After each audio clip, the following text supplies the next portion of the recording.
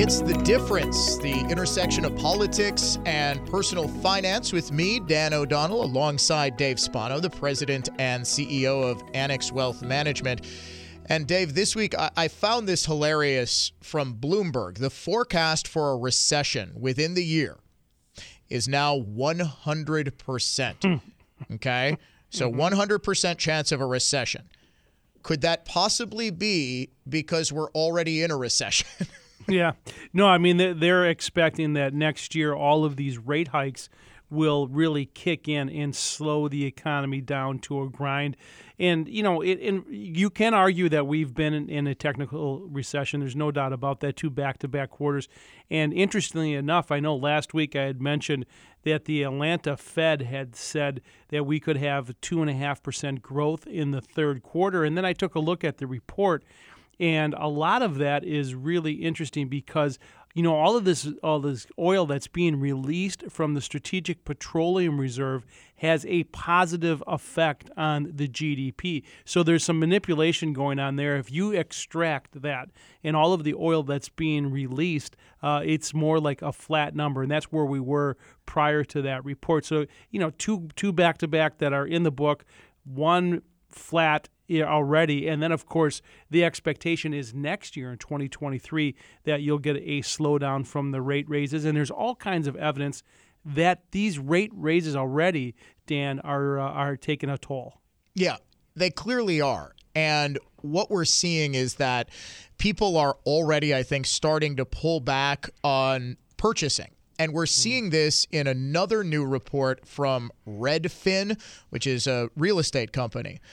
During the 4-week period that ended October 9th, 7.9% of home listings reported a price drop.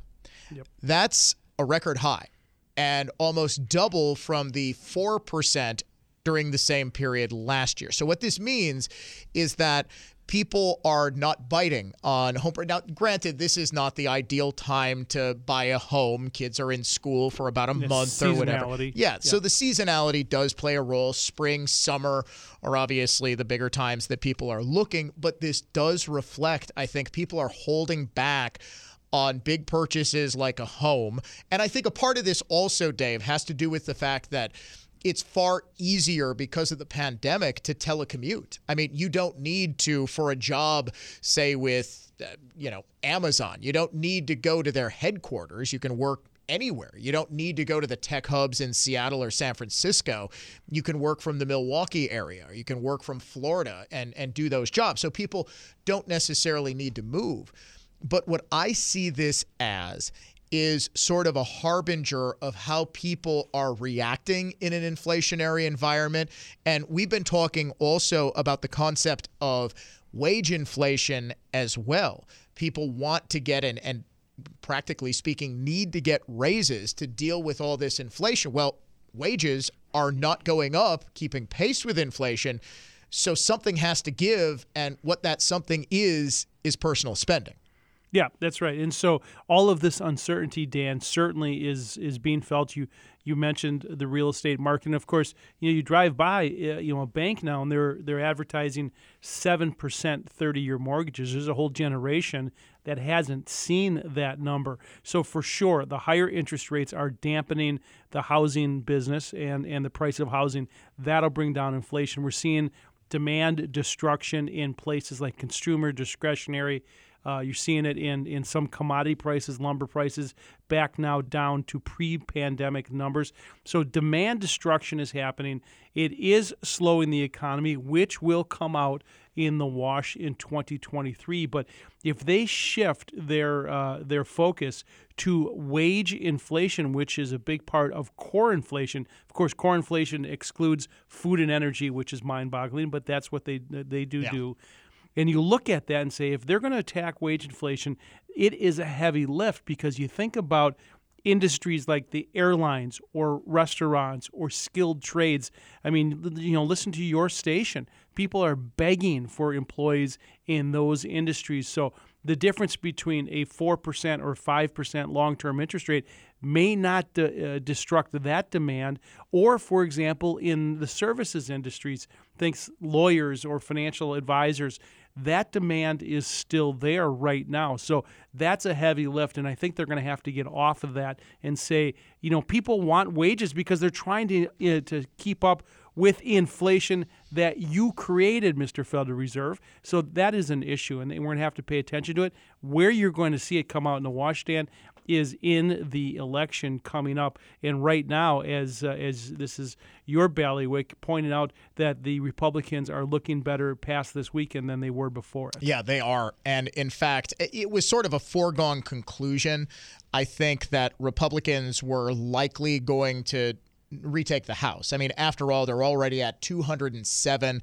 They only needed a tiny handful of pickups to retake control of the House of Representatives. The Senate was a much taller ask. Will we see a 50-50 Senate, which we have right now?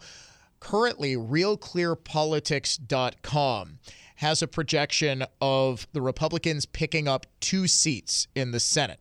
Interestingly enough, Wisconsin is seen as a hold.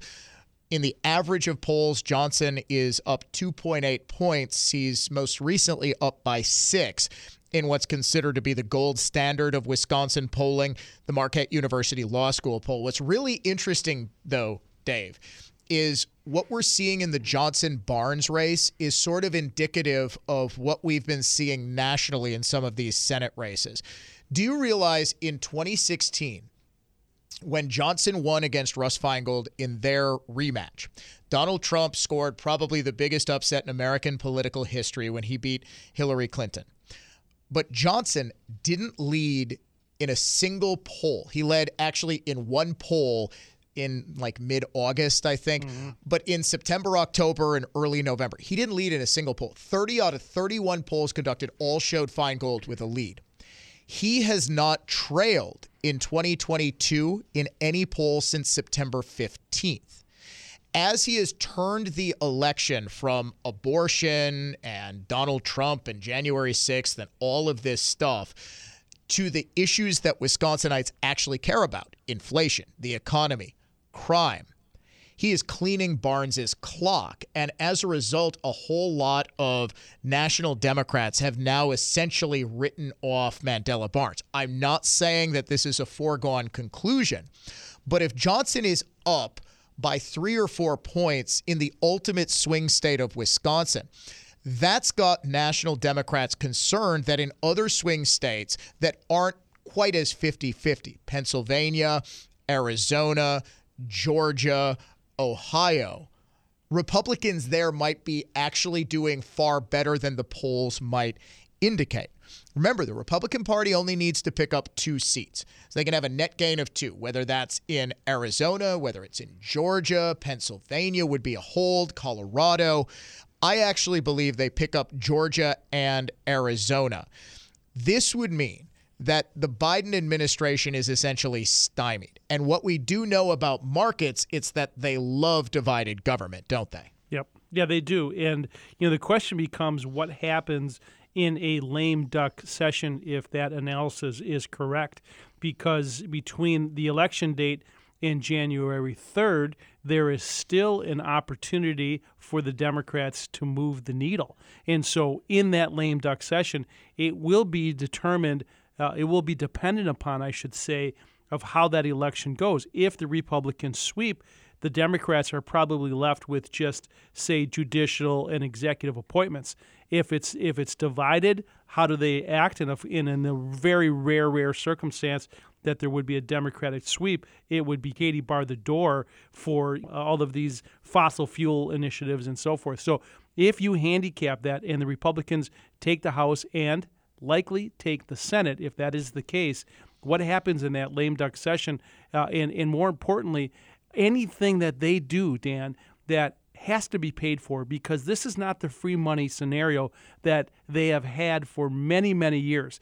Interest rates are now up. And folks, when interest rates are up, that means bond rates, U.S. Treasury rates are up. And now you have to pay for $30 trillion of debt with higher interest rates.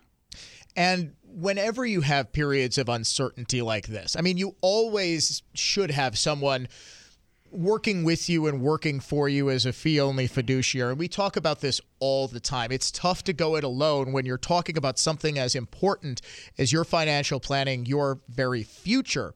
And that's why we very strongly recommend that you head to annexwealth.com. Get that free portfolio review. It's known as a wealth metric. And that's the way you can be sure that when there is all this volatility, when there is all of this uncertainty, you're best positioned to weather the storm. Look, it's sort of like a hurricane coming, right? It's like Hurricane Ian. We saw it coming. We knew it was coming. We knew it was going to be bad. How do you prepare for it? And how do you, once the storm hits, ride it out? And then afterwards, how do you position yourself for the inevitable recovery? Because I think, Dave, we talk a lot about, we talk about this wall of worry that builds up, right? As we see the possibility of the storm coming. We now see there being 100% chance of the storm hitting at some point in 2023. But what we also know about markets is that they are cyclical, that there is a period of recovery. And in fact, we pretty much saw from the Great Recession of 2008, 2009, straight through to the recession of 2020, nonstop growth. I mean, that was 11 years of growth. And I call 2020 the artificial recession, since that was government telling businesses, hey, you've got to shut down for a month or two. What we're seeing now, though, is something that history would suggest, no matter how bad it gets, we are at some point going to recover. Yeah, that's exactly right. And I really like your hurricane analogy. And as you know, I have an office down in Southwest Florida, and it was an unequivocal ass kicker. And I am telling you, it's hard to imagine the amount of damage that has happened. You guys down there make it out okay? Everything was fine? Well, there was some damage. Obviously, we did the things in your analogy. We had the shutters closed. We had the hurricane shutters closed. We did everything we could do. We moved the cars.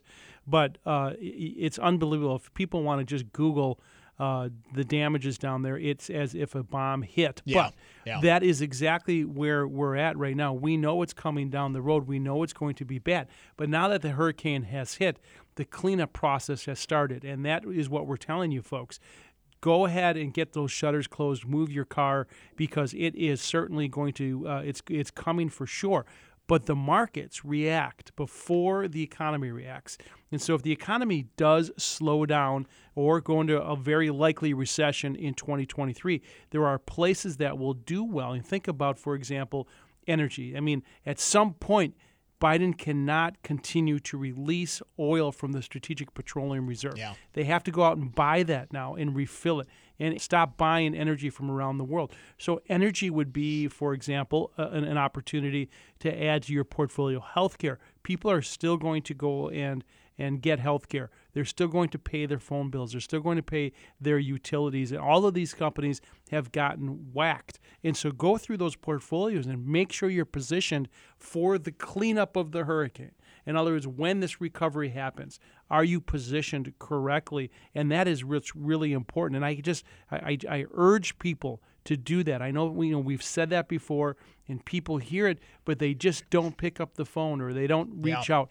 Go through it. Go through and make sure you're positioned correctly. I had a friend come in late last week, Dan, and a pretty well-off guy, and he says, I hear you. I showed up. He showed up with his statements, and he needed work. So, folks, this is the time to do that. Do you find that in periods like this, where there is that wall of worry that's built up, where people are scared, it's like fear causes that inactivity. Yeah. No question. And they're frozen. They're not sure what to do. Right. But, fortunately, Dan, you've done a great job on your show explaining to folks that there is this coming and there's something that you can do about it. This earnings season is really kicking off right now. We're going to hear the report cards. We're going to hear what companies did. But more importantly, we're going to hear what the CEOs have to think about the inflation, the change in control of Congress, and what the Federal Reserve is going to do. So an opportunity does exist here right now. Yeah, and you've got to be in position to take advantage of that opportunity, because whether markets are up, whether markets are down, whether we're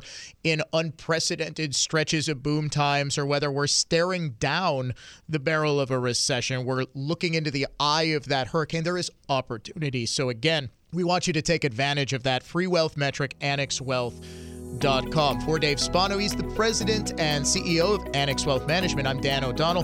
Thanks for listening to The Difference. Annex Wealth Management is a registered investment advisor. For more information about our firm, please visit AnnexWealth.com. The information in this podcast is for educational and entertainment purposes only and is subject to change without notice. Opinions expressed are those of the participants and don't necessarily reflect those of Annex Wealth Management, its producers, hosts, or guests. The host of the podcast is compensated for his endorsement of Annex Wealth Management. Information presented should not be construed as tax, legal, or investment advice, or a recommendation or solicitation for the sale of any product or strategy. Listeners are encouraged to seek advice from qualified professionals to determine whether any information presented may be suitable for their specific situation. Investments involve risks. Neither Annex Wealth Management nor its podcast participants shall be liable for losses resulting from decisions based on information or viewpoints presented on this podcast.